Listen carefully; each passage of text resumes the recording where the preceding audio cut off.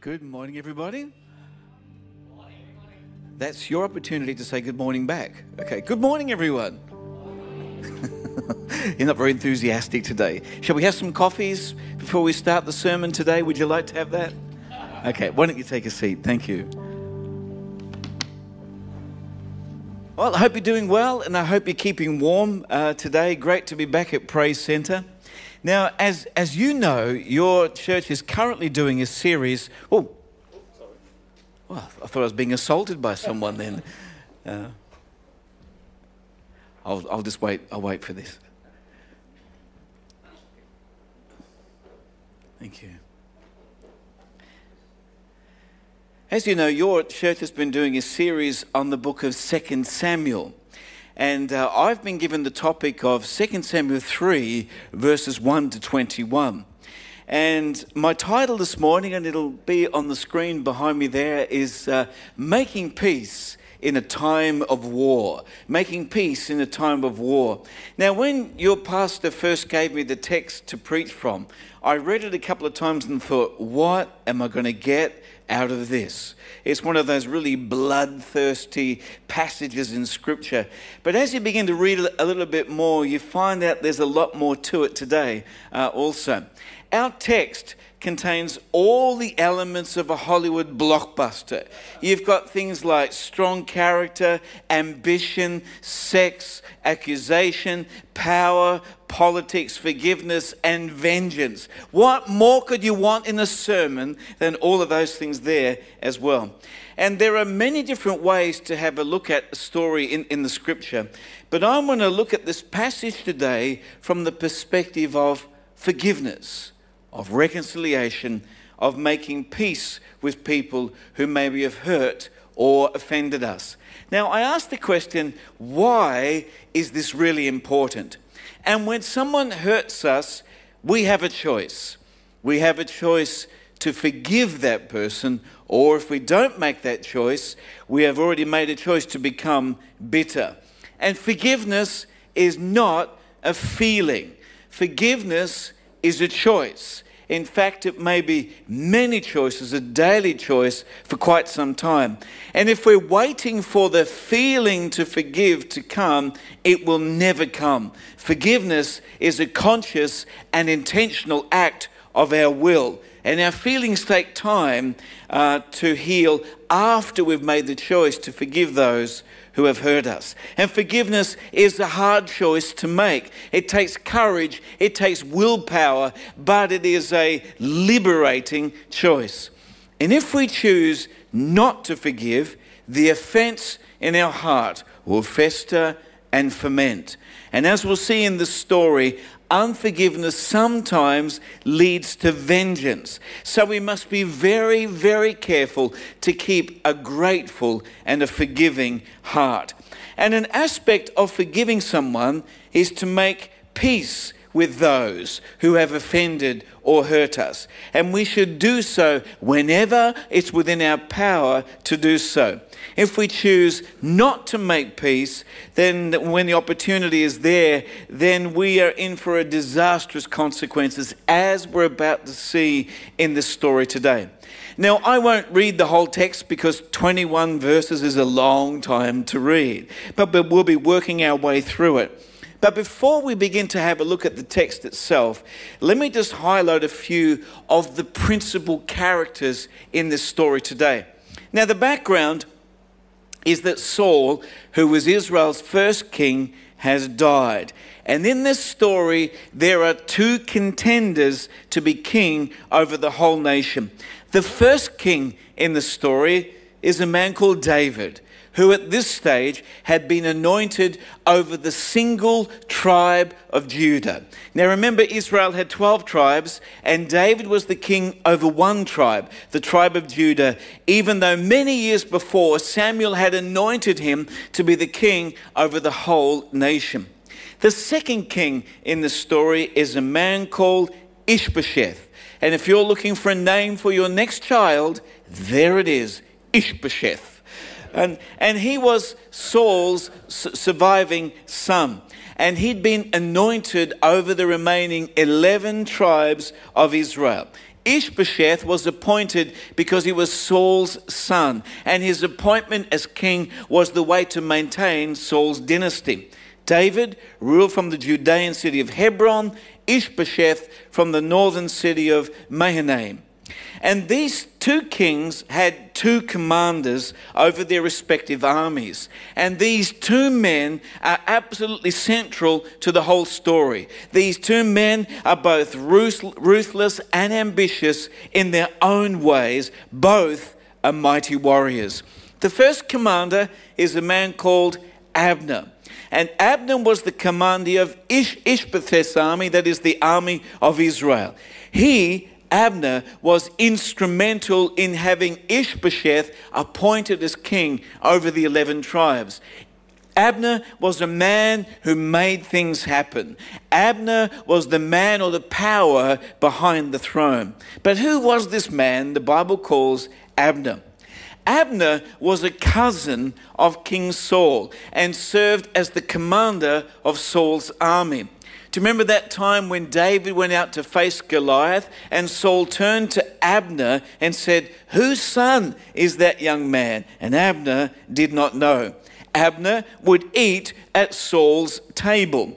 And when Saul was pursuing David, Abner slept right beside Saul to protect him while the other soldiers surrounded them. And there's that story about when David and Abishai snuck into Saul's sleeping camp and stole Saul's spear and water jug. David could easily have killed King Saul, but he would not touch Saul because he was anointed and appointed by the Lord.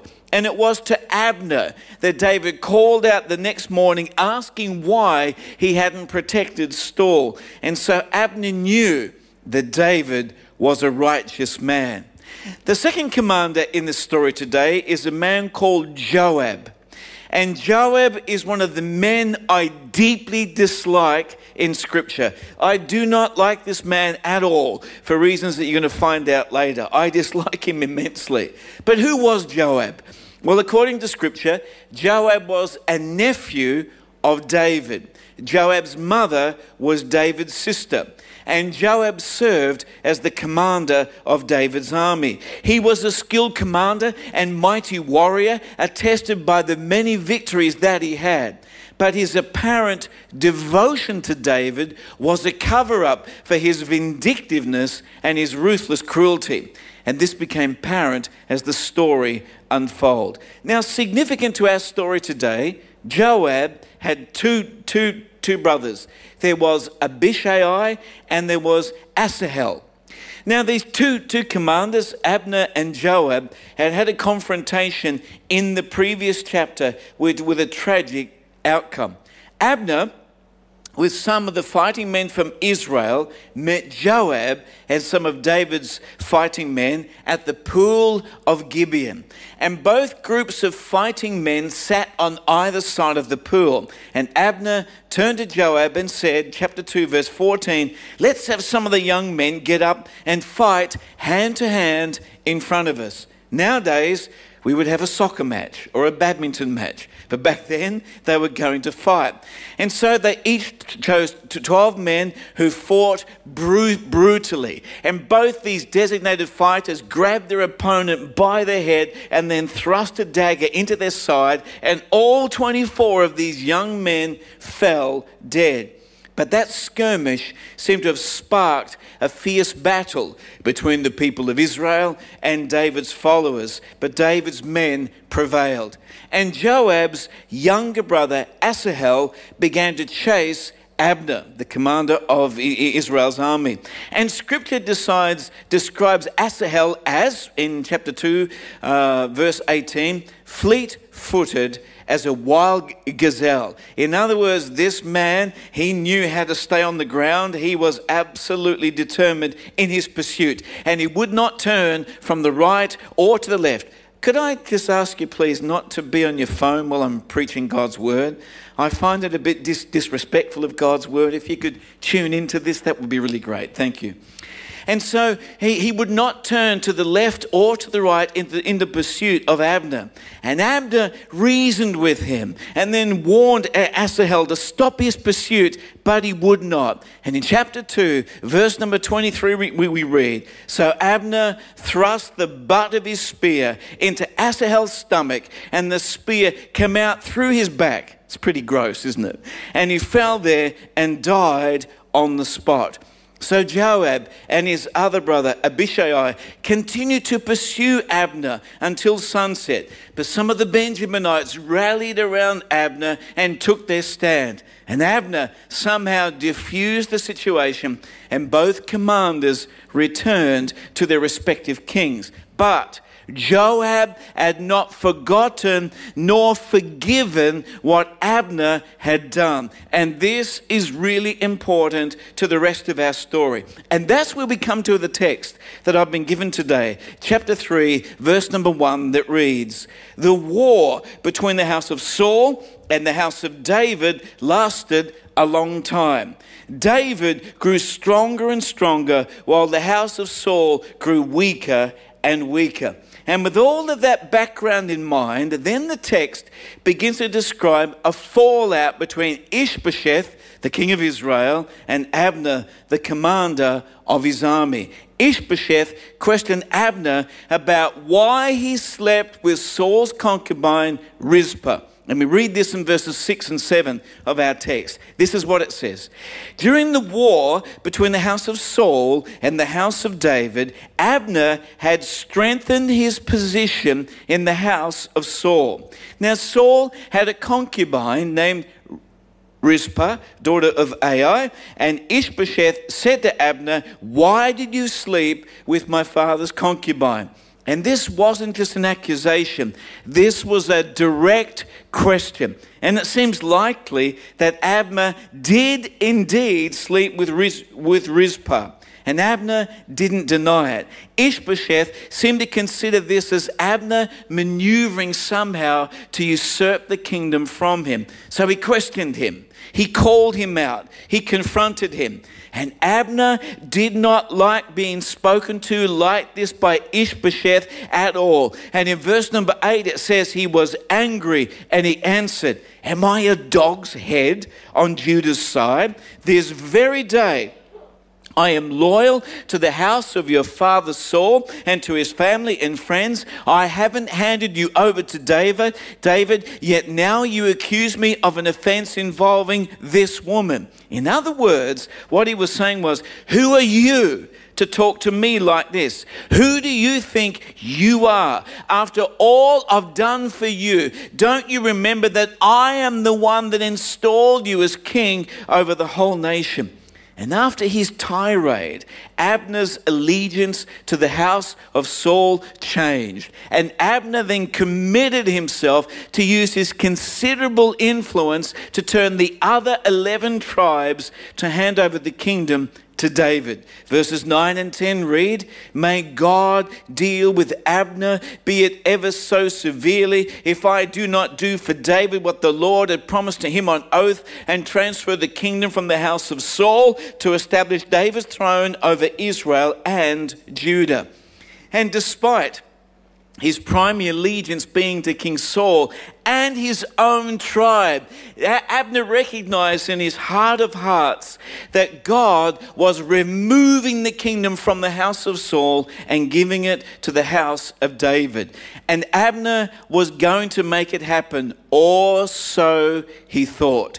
Ishbosheth suddenly realized he wasn't as powerful as he once thought, and he backed off really quickly. He realized that he'd overstepped the boundaries of authority that he had. And in verse 11 we read, "Ishbosheth did not dare to say another word to Abner because he was afraid of him." So Abner wasted no time at all. He sent messages to David asking for an agreement. And David replied affirmatively, but on one condition.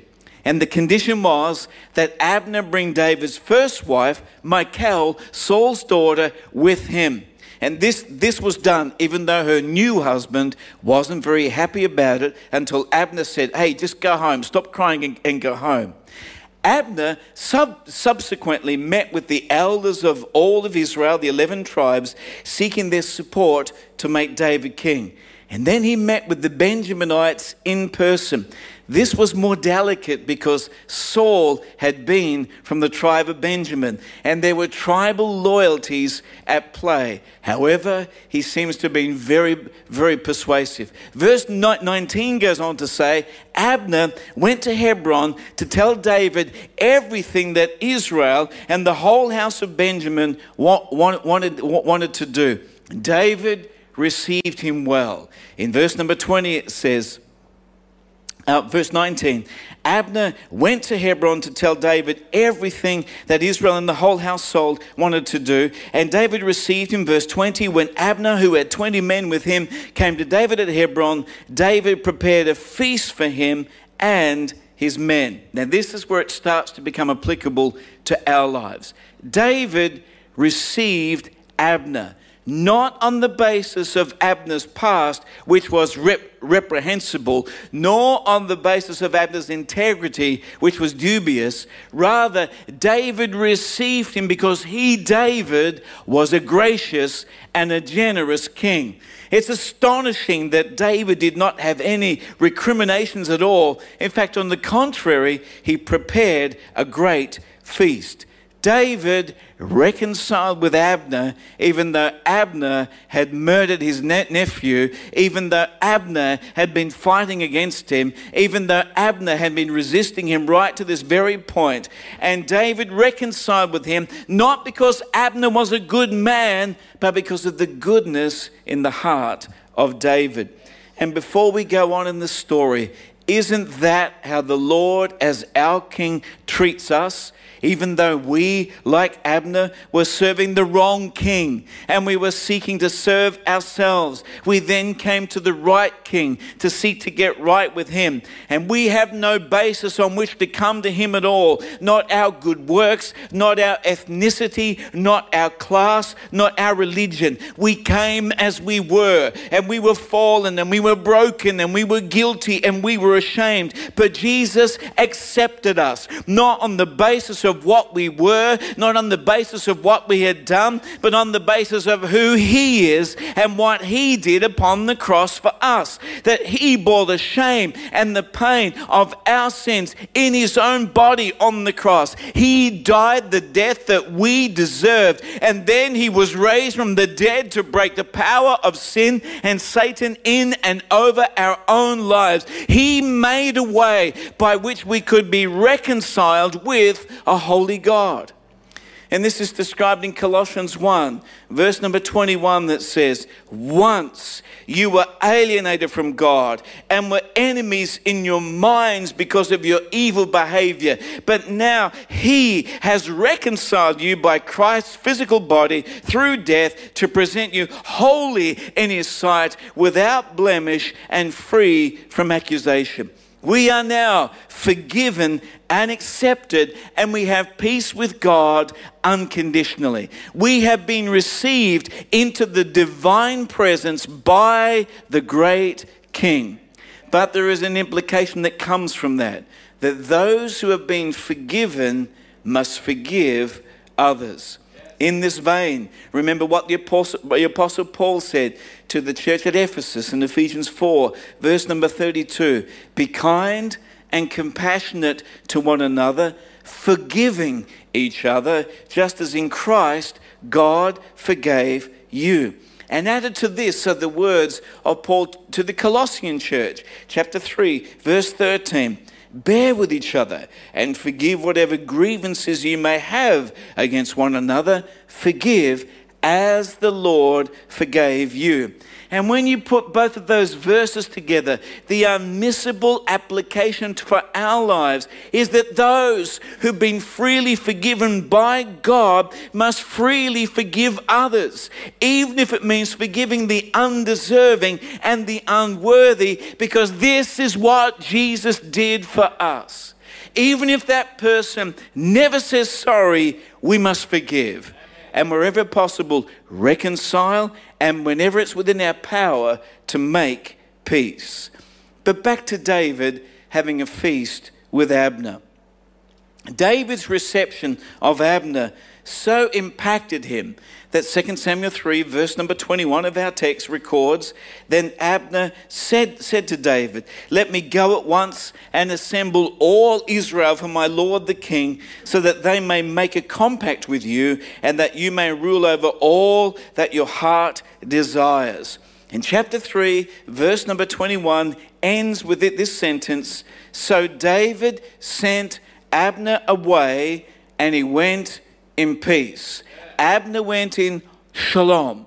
He had peace with David. David had reconciled with him. However, Joab and Abner, there was anything but peace. Joab had not forgiven nor forgotten for what Abner had done to his brother. And no sooner had Abner left the courts of David than Joab and his men returned from raiding, and they came back with large amounts of plunder.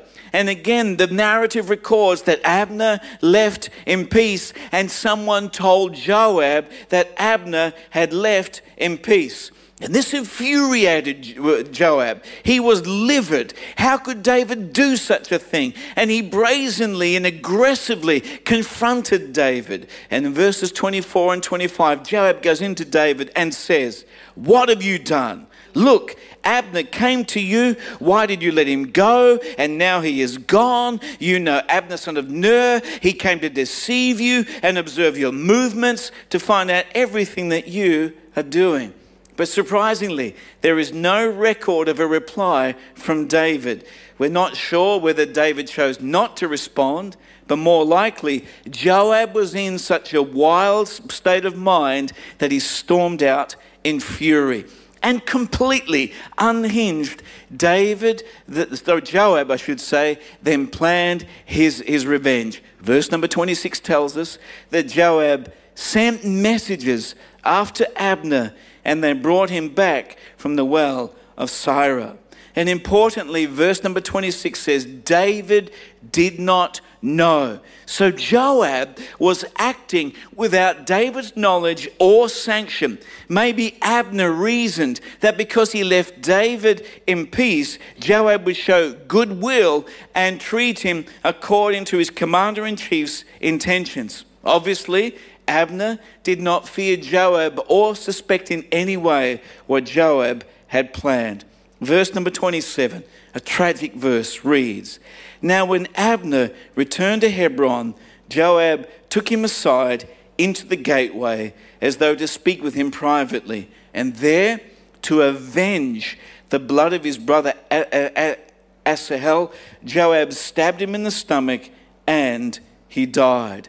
Although Abner had left David in peace, Joab's quest for revenge overrode his obligations as a soldier to obey his king. And out of vengeance, Joab murdered Abner.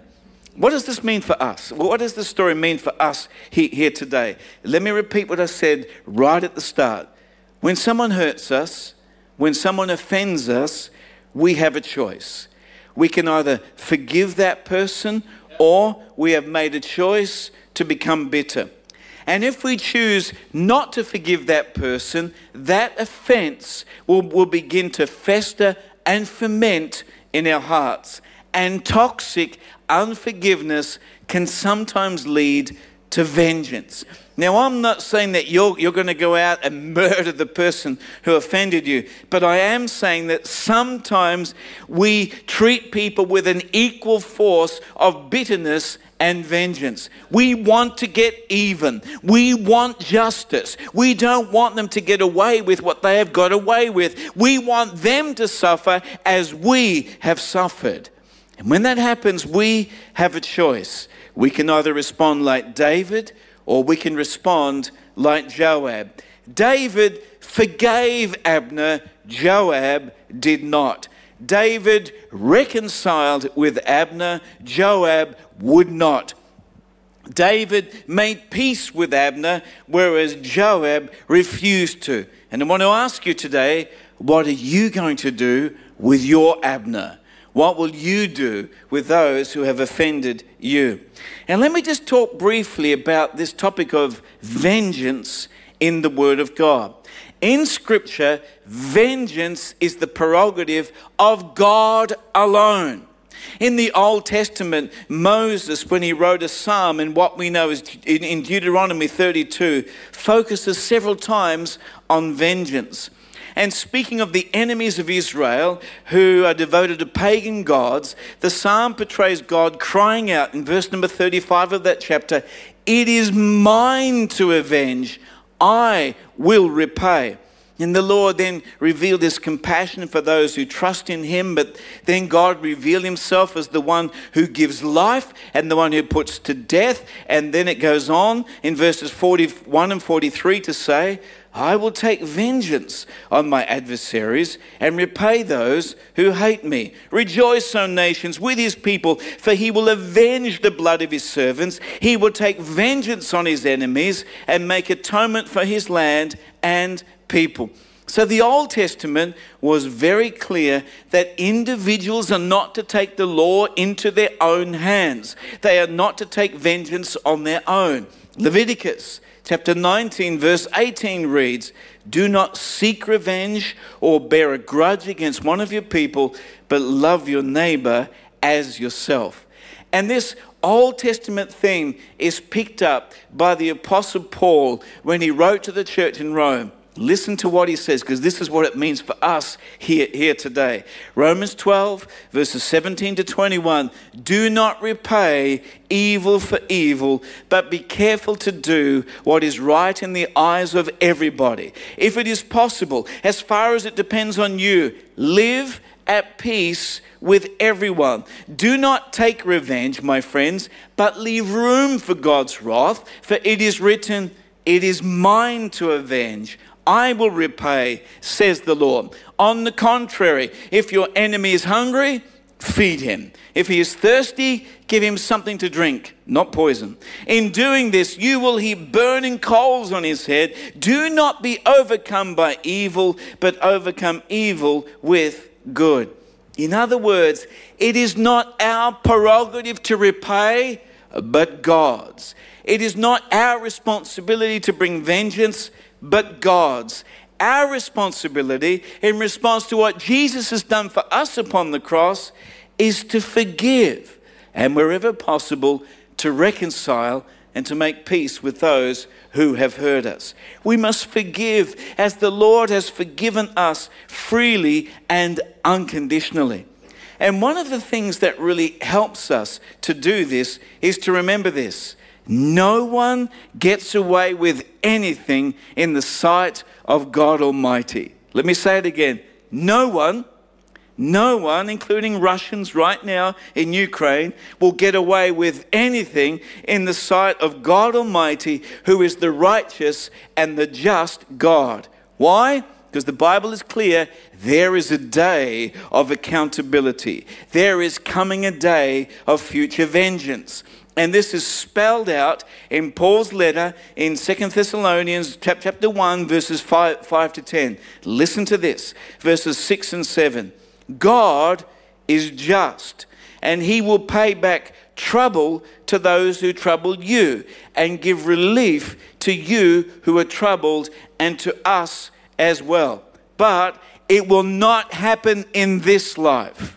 In fact, verse 7 goes on to say, "This will happen when the Lord is revealed from heaven in blazing fire with his powerful angels." There is coming a day when God will repay everyone for what they have done. Vengeance is his and his alone, but it will happen in his time, at his coming, according to his justice. At the moment, the day of vengeance is delayed because of what the Bible says in Romans 2 verse 4.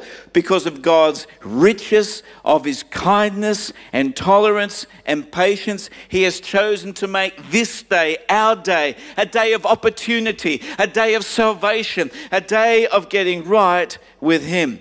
And remember too, friends, that we were once under the wrath and the vengeance of God, but 2,000 years ago, the anger and the vengeance of God Almighty became on Jesus, who became the sin offering for sinful humanity. 2 Corinthians 5 verse number 21 says, God made him who knew no sin to be sin for us, so that in him we might become the righteousness of God. We are no longer under God's wrath and vengeance because of our sins, because Jesus has paid the price for our sins. Our transgressions against God and against others are no longer held against us. We are forgiven.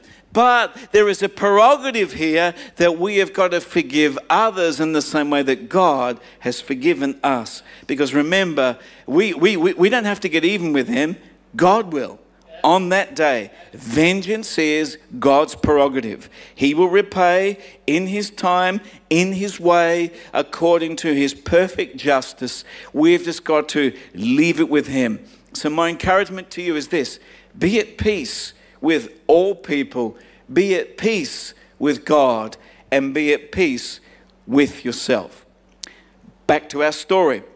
So Joab has just murdered Abner out of vengeance for his brother. What happened next?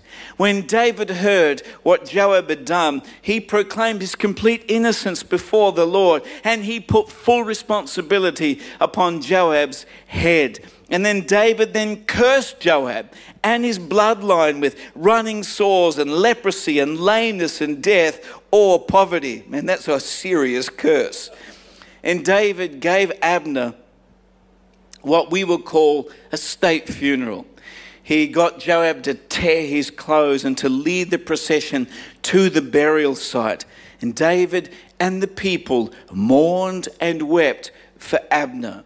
And at the end of chapter 3, David said that he feared Joab and his brother, even though he was the anointed king. But then he said, verse number 39, may the Lord repay the evildoer according to his evil deeds. So what happened? What happened at the end of the story? What happened to all the characters in the story today? Shortly after Abner was buried, King Ishbosheth was assassinated by two of his own leaders. And after that, all the tribes of Israel came to David at Hebron and anointed him king over the whole nation. And he went on to rule over the nation for 33 years. Joab continued in his jealous and vengeful ways. Later on, David wanted to replace Joab with Amasa and make him head of the army. But Joab took Amasa aside and killed him too. And when David neared the end of his life, Joab sided with Adonijah rather than David's choice of Solomon to be the new king. So once Solomon was crowned, David gave Solomon some instructions about what to do after his death. And David reminded Solomon that Joab had killed Abner and Amasa, in the words of 1 Kings 2 verse 5, shedding their blood in peacetime as if in battle. And David told him to deal with Joab because Joab was going to be a threat. And he told him to deal with him. So after David's death, Solomon ordered that Joab be executed. And Solomon said to the executioner, 1 Kings 2 verse number 32, the Lord will repay him for the blood he shed. The Lord will repay him. Vengeance belongs to the Lord, and Joab was executed. Let me tie it all off by just bringing two applications from this quite gruesome story about what it means for us here today in the church. Lesson number 1, we have to ask the question, who is our King? Where is our allegiance? Are we fully committed to Jesus our King? Does Jesus have our complete loyalty? Are we utterly dependent upon Jesus as our King? For we all need a King who is powerful to lead us. We need a King who is able to save us from our enemies and give us security. And no matter what we go through in this life, when Jesus is our King, all is well. If he is not our King, our lives will ultimately end in failure. I want to encourage you today, make Jesus your one and only King. But the second lesson from this story today is in regard to the Abners in our life, people who've hurt us, people who have offended us. Will we respond today like David, or will we respond today like Joab? Will we make peace, or will we become vengeful? My encouragement to you today would be to be like David, to forgive and wherever possible, reconcile and make peace. I would urge you today, don't be vindictive in your thoughts, in your heart, or with your words, but before the Lord, as you've been freely forgiven from him, to freely forgive others as well. And be at peace with God, and be at peace with all people, and be at peace with yourself, so that before the Lord we may walk a life and live a life of grace and forgiveness and mercy. Would you mind standing with me, please? And just with our eyes closed and in an attitude of respect and reverence for the Lord and his word today, I want to ask you, out of all that I've said, what was the one thing that was the word of the Lord to you? What's the one thing that you need to do in your life? Is Jesus your King? Have you fully surrendered to him? Is he ruling over your life? Does he have your complete allegiance? Or maybe it's to do with your Abners, those who've offended you, those who've hurt you. What's your attitude like towards them? Have you forgiven them? Have you sought to reconcile? Have you sought to make peace? Just take a moment. Let the Lord just deal with your heart. And then I'll close in prayer.